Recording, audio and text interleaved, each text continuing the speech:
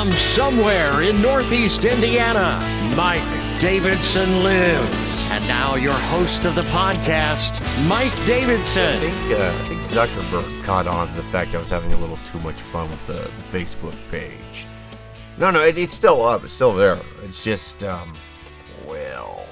there's a feature I can no longer use as of this podcast. Oh, yes, Mr. Rob Roop, thank you very much. It's me, Mike. Mike Davidson lives his name of the podcast. Thank you for downloading. Thank you for listening, etc., etc., etc., etc., for the next 30 minutes or so. Yeah, last couple of weeks I've been playing around with the poll feature on the Mike Davidson Facebook page. And granted, not a scientific poll, right? And I know that. It's not like one of these Nate Silver type of things where you go to X amount of demographics and, you pull this, pull that, you weigh this. Nothing like that. It's just whoever wants to can vote on the Mike Davidson page. And I did that for a couple of stories. And there's one in particular for this podcast I wanted to use. Can't. That option is no longer in the status. And that's unfortunate. Oh, well, but I'll get to that story here in just a few moments. Some media that's kind of keeping me busy. But I've noted this past weekend. With nary a football game to watch, doing a lot more reading, and I've made quite a bit of headway into my birthday gift, the book Everybody Loves Our Town, which is an oral history of the grunge movement in Seattle, going back to late 70s, early 80s, all the way up through the early mid-90s. Very interesting stuff. Wife was asking me all about it. I'm probably about 11 chapters into it.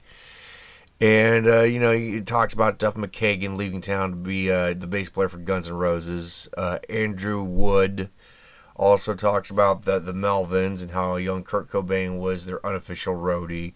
Soundgarden. The one thing that I was really surprised about reading this was that Chris Cornell started out as a drummer and then would sing, but wanted to be a full-time singer for the band. So he did that. He became the front man. He just decided one day he was going to sing. And you think about how great that guy's voice was. And it wasn't like this dude was in a choir as a kid or anything like that. No. He just decided one day he was going to sing. And he was just that damn good. That blows my freaking mind. And also, because there's no football, and because the mother-in-law just lives around the corner, it's easier to get the kids over there for a couple of hours. Me and the wife are watching more adult fare. Not quite like adult fare, but R-rated movies, because you can't really do that around a 6-year-old, a 5-year-old, and a soon-to-be 3-year-old. So we rewatched the Martin Scorsese classic Goodfellas, 1990, which should have gotten Best Picture over not Silence of the Lambs, Dances with Wolves. Silence of the Lambs was later and deserved that Oscar. But it was just a great watch. If I was a film professor at a university, teaching film class, and I was looking to, burn through a bunch of grant money and waste your kids' lives, if I was put together an itinerary of films to watch throughout the course, we would spend a week on Goodfellas, because it has a great opening scene. It's probably one of the best paced movies I've ever watched. Great acting. It's an intense watch. It's great.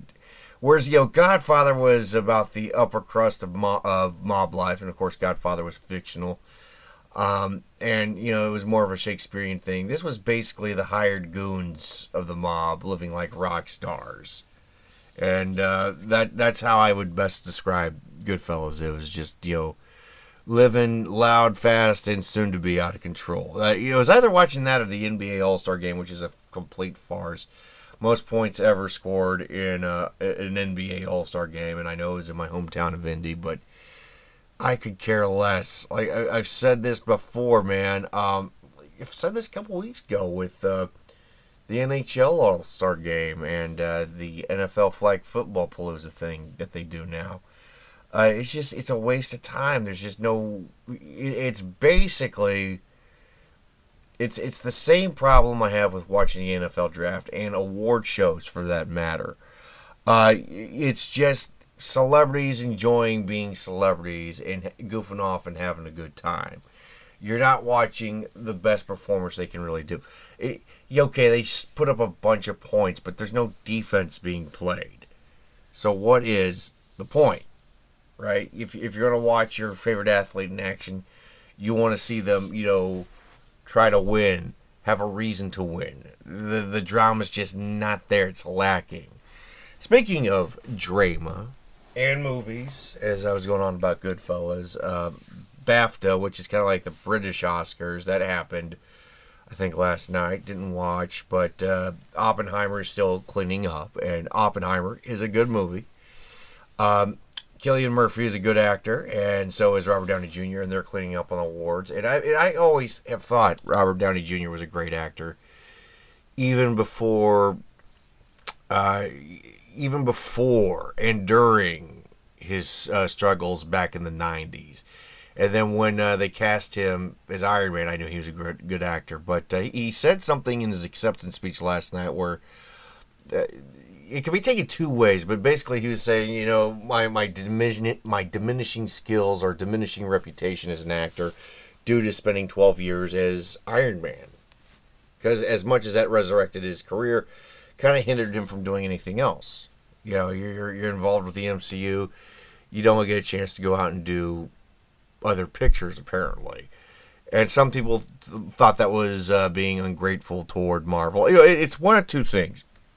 Maybe it's that, or maybe it's tongue-in-cheek, just like, yeah, that's what the critics were saying about me. And honestly, I hope to God it's the latter, not the former, because when he was cast as Iron Man back in the 2000s, when they said, okay, this is Tony Stark, and this was just after him getting out of jail and trying to clean up himself up for the umpteenth time, I said, as a fanboy, this could work. Because Tony Stark, as a character in the comic books, is a tortured soul. He is an alcoholic, although they never really visit that much with Tony Stark in the movies in the future. But there was some parallels between him and Robert Downey Jr. And I knew that Downey was a great actor, and I was like, this guy could pull it off, and he did. And because of that professionalism, because of his abilities, they were able to build a big old universe from that. So that's anybody that would criticize him for being in those movies. I mean, okay, great. You're not a comic book fan. You're not a comic book movie fan. Okay, I get that. That's fine. But if he failed in his portrayal of Tony Stark, if he fell off the wagon and they had to start from scratch, that whole franchise would be in trouble. I don't know how that would be a bad look on his ability as a performer and his professionalism, is what I'm getting at. You look at the crap that Jonathan Majors got into this past year, and after one movie, one TV show with Marvel, he's done. And they were hoping to tentpole around him with being the major villain. Well, that's out the window. So what Downey did as an actor, even if it was quote-unquote just a comic book movie, is a testament to his ability. So I hope that he was being tongue-in-cheek with that. Speaking of failing comic book movies, and because the comic book movies are on the wane, Marvel and Disney and Sony with basically Marvel 2.0. It's a strange thing. Disney, Marvel has the rights to all their movies except Spider-Man, so they have to share it with Sony because Sony bought it before the rights to that before Marvel was bought outright by Disney. It's convoluted. I don't want to get too much into it, but they're talking. I was reading the Hollywood Reporter about how now Sony's back at square one with the Spider-Man franchise movies because they're just not doing all that well. It's weird to think about because you have the Tom Holland movies, which Sony does with help from Disney, and those are doing well, right? The Miles Morales Spider-Verse, Into the Spider-Verse movies, those are doing well.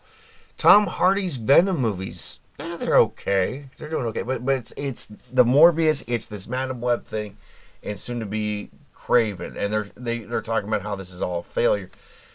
I think it comes back to the simple point that not every comic book character deserves a movie.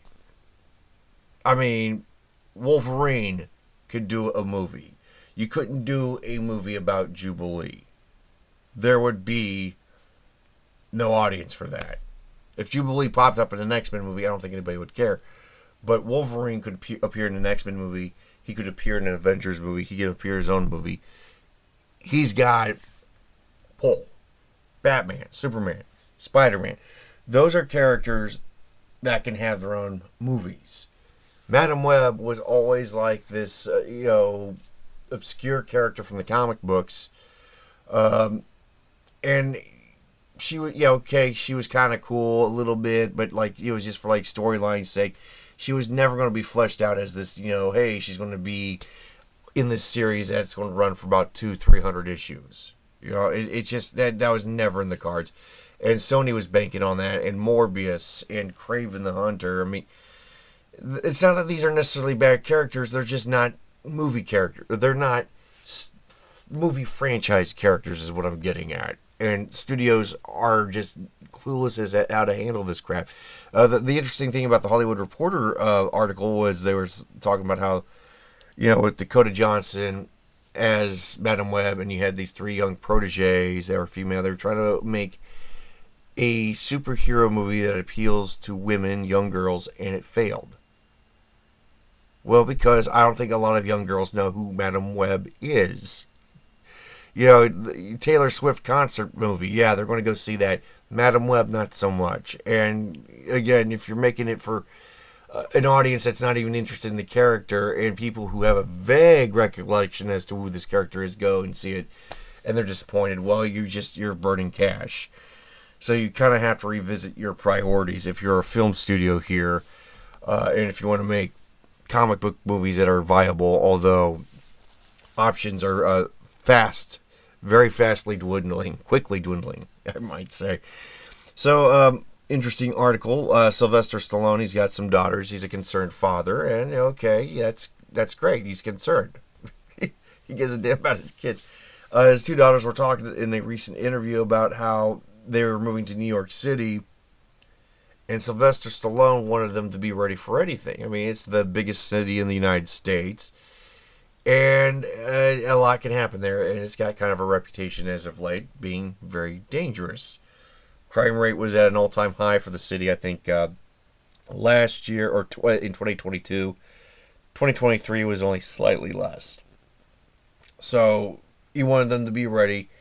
He had them train with Navy SEALs for several weeks before the move. Holy crap. When you see Sylvester Stallone taking these kind of precautions with his kids, it's not just say, buy yourself a gun, get yourself a can of mace. No, it's train with Navy SEALs. One would have to believe that New York City is basically a Sylvester Stallone movie now. And the only way you're going to survive New York City is if you're a Stallone. Well, his daughters have that going for them. They are a Stallone, each of them. And now they got Navy SEAL training just in case. Well, if New York gets a little too New York for them. But I don't understand why they would feel they would be in danger.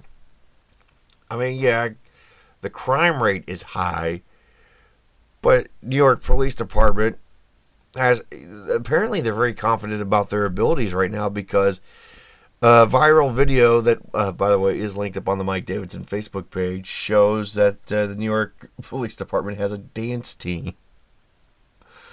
Holy shit. Yeah, they have a dance team to combat crime and to show off their moves. Basically, I think the hope here is if you get your squad together and you start dancing in the streets, especially if you're against a gang or you're trying to break up between rival gangs, You start dancing, they'll start dancing, and the other gang will start dancing. It becomes a big musical. Just spontaneous song and dance. It'll make everybody drop their weapons, and at the end, there's jazz hands. It's bizarre that, and I don't like saying this about the New York Police Department because they are brave men and women who wear the badge and go out and try to protect and serve as best they can in any American city. And of course, they were a very valiant force in what happened with September 11th, 2001. Sorry, it's a little late as I'm recording. They were a big, valiant force in 2001 with 9/11. And they've got a dance team. It's a joke because there are NFL franchises like the Green Bay Packers and the Pittsburgh Steelers that don't have cheerleaders. And you have basically cheerleaders for the New York Police Department. It's a crazy world. It's a dangerous city. And you kind of have to be ready for anything if you're a shop owner, not just in New York, but anywhere here in these United States. Take Tacoma, Washington. This happened, I think, last weekend, if I'm not mistaken. Let me bring up the story here. This happened at the Salina One Market in Tacoma. Dude comes in to the store and holds a knife up to the owner. Knife Kataman. He says, "Listen, this is a holdup." And Kataman's just like, "I don't think so, buddy." And he pulls out a machete, a bigger knife, and chases the dude out of the store. Says the robber fell backwards. He held the suspect with the machete, waited for the police to arrive, kept him in check. So he's played knifey knife before, and I keep thinking that the robbery suspect here, this was like his first time ever in a convenience store. Like, you're not like the owner, like the guy behind the counter is not expecting to get robbed. But Naif Kataman, who is the owner, says, "I just wanted to scare him. I didn't want to hurt him. Made a citizen's arrest. Good on him." And honestly, I really don't mind store owners having machetes or guns, for that matter, to protect themselves, because there's just not really any guarantee anymore that you're going to get the protection that you should get. And I'm not saying this as a knock against cops, but as crime increases in all corners of the United States, the cops are going to be kind of busy with stuff. And let's be honest, there's going to be some police officers that think twice about doing anything because they don't want to be sued. They don't want to lose their job. And it's kind of a weird thing to be so scared you don't want to lose your job. But that's why you have guys like this convenience store owner in Tacoma, Washington, making the citizen's arrest like he is. So kudos to him. One guy I am never going to give kudos to is Roger Waters of Pink Floyd. I don't think there's a bigger asshole in the genre of rock music than him currently. And there's quite a few assholes in rock music, but he takes the cake. Now, Bono from U2, we have all made Bono jokes. Wearing sunglasses inside, making everything political. You talk about, he's bigger than God and stuff. We've all done that. But recently, at a concert that U2 did in the Sphere in Las Vegas, he changed up the lyrics to "Pride in the Name of," because there's like a part of that song where Martin Luther King is assassinated, and they honor him with the date and everything. Well, they changed up the lyrics October 7th, and they talk about the concertgoers out in Israel who were massacred by terrorists, right? And over 13,000 people, or not 13,000, I'm sorry, 1,300 people were killed. That's still a lot. 1,300 people lost their lives needlessly because of this. And he talks about how this, those of the Star of David, they could not take your pride. and it was honoring those who fell. And a lot of them that were at this music festival. And Roger Waters has gone on to call him a little shit and how he's disgusting and how they should, if next time you see Bono, pick him up by his ankles, shake him until, all the shit falls out of him or something, and calls him vile and disgusting and all this stuff. I'm trying, of all the things I could dunk on with Bono, him honoring people that were butchered is not one of them. Okay, and Roger Waters trying to dunk on him with this, calling him a disgusting human being, just shows how disgusting Roger Waters is. And if it's one thing, if you're critical of Israeli government, okay, but you're talking about people that were killed. That's what Bono was talking about, the citizens of Israel being killed. And Roger Waters has a problem with that. And Roger Waters always talks about how he's not anti-Semitic, he's just anti-Zionist against, the Israeli state. Well, Roger, if you're getting pissed off about somebody honoring those who were killed, the bulk of which were at a concert, mind you, you kind of come off as somebody who hates the Jews. That's, if I didn't know any better, I would say, yes, that's what Roger Waters is. And this is a guy who, for all of his genius, the stuff that he did with Pink Floyd, there's no bigger cheerleader for Roger Waters than Roger Waters. And everybody's stupid. This is the same guy that when I was at the Weeknd and Drake were playing in the same city he was that weekend, and he was wondering why all the young kids were going to see them when he was more important than them. Dude, you're damn near 80. Your heyday was 40, 50 years ago. Just play Wish You Were Here and shut the F up.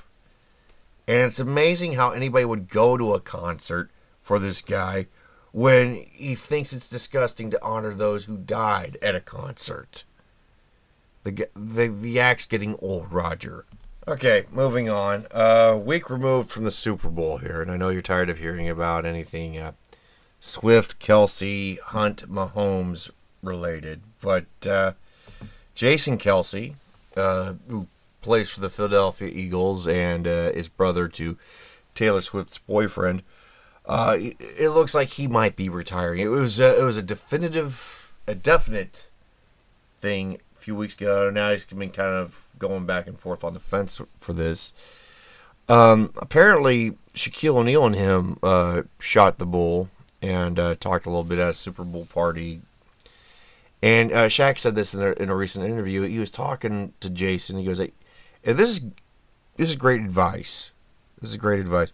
Shaq said to Jason, "Enjoy your wife and kids, enjoy your family as best you can during retirement." And why did Shaquille O'Neal say this?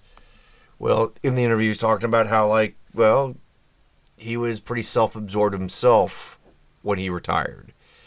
And he got caught up in that life, the celebrity life, where you can do no wrong and you can't fail at anything. And he pretty much lost his wife and was kicked out of the house because, he was cheating on her. He did not honor the vows. And he says, it's all on me. Shaquille O'Neal basically owned up and said, hey, look, I messed up. I ruined that. Because I was all about myself and nothing else mattered. I got greedy. And that's a hard lesson for anybody to learn. But Shaquille O'Neal learned it. How many athletes or rock stars or actors never, ever get to that point in their life that, they keep doing the same crap over and over and over again, and everything is somebody else's fault but theirs. At least with Shaquille O'Neal, he realized, hey, I screwed up. And now I think he's still pretty much single, but like he passed on that advice to Jason Kelsey. And I know Jason Kelsey is kind of a wild guy himself, but he's got a young wife, he's got kids. it's something to consider if you're getting that advice from a Hall of Fame basketball player.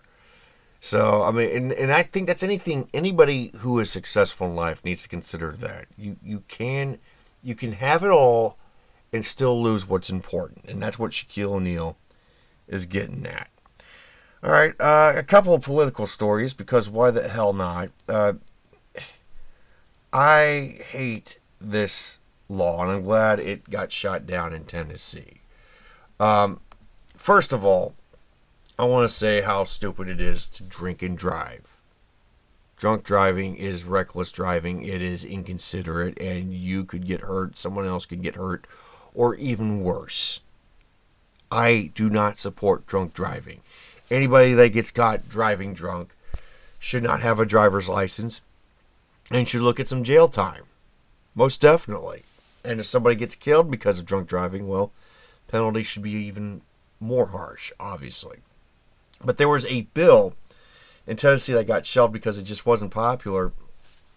I think the Republicans down there were trying to make it illegal to sell cold beer. Because the rationale here was that if you don't sell cold beer, there'll be fewer drunk driving deaths. Because you drink beer cold, right? You go to the liquor store, buy a 6-pack, you start drinking on the way home. They think that's how everybody else operates. It probably didn't occur to them that there are coolers and you can drink hard liquor warm. You just kick back a couple of shots as you're driving. And to me, it makes no sense to penalize and to restrict law-abiding businesses if these liquor stores, if these convenience stores, any of these places are selling booze the right way. If they're carding people, if they're doing everything nice and legal, why make their job even worse? Why hit them in a recession that we're in? Why make it worse for businesses? And I'm glad they got shut down. But if you really want to make a difference, punish those severely who keep doing this. Make sure they never get a driver's license again. And if people get hurt, if people get killed, take the appropriate action. I'm sure, if I sat down and wrote down what I really want to happen to drunk drivers, you can hammer out a much better bill than what these guys were doing. Banning cold beer. Seriously. If you think that's wacky what the Republicans were doing, how about this progressive journalist in England? She was on this podcast called How to Win Elections or something like that. And her thoughts about democracy were that you should get the right to vote when you're born. Like, you should start voting the moment you pop out of mama. And she said, well, I can walk this back a little bit. You can have your parents vote for you proxy until you're about 10-ish. So your parents could vote 2 or 3 times, project their own political beliefs, and stuff the ballot box. Yeah, that'll save democracy. That's how you win elections. It's the Chicago way. The only... You gotta think, though, like, if the United States did that, how beneficial this would be for elected officials. Because chances are you would have voters more inclined to crap themselves than presidential candidates. But, yeah, this is a grown woman, a journalist, who thinks that's a good idea. No, it pretty much isn't. All right, speaking of birth, in Australia, this woman who's 26 weeks pregnant, about ready to board a Carnival cruise ship, denied because the cutoff date the cutoff time for pregnant women is 24 weeks pregnant. Yeah.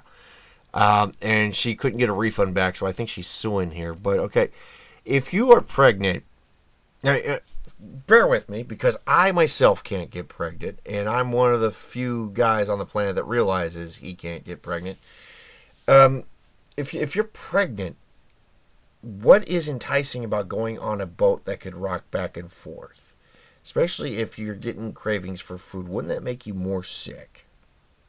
And I don't know. I would have to ask my wife about this because there is a nesting instinct that kicks in with women as they get ready for the birth. Going on a long ass cruise while pregnant, I mean that could really wreak havoc on somebody, couldn't it? Especially if you are carrying another life form in you. Okay, and finally, Houston man in trouble because he's in his 60s and he goes into an antique store wearing a kilt and he's shoving things up his rectum and then putting them back out on the shelf. About several $100s worth of damage has been done because of this guy. And all I can say is, no, I will not be visiting your yard sale this summer. None of your yard sales. Not after reading that. Goodness. All right, with that all said and done, I'm done. Until next time, stay fresh. You've been listening to Mike Davidson Live. Be sure to check him out on social media. Like him at facebook.com/mdavidsonlives. Follow him on Twitter. Look for @DavidsonLive.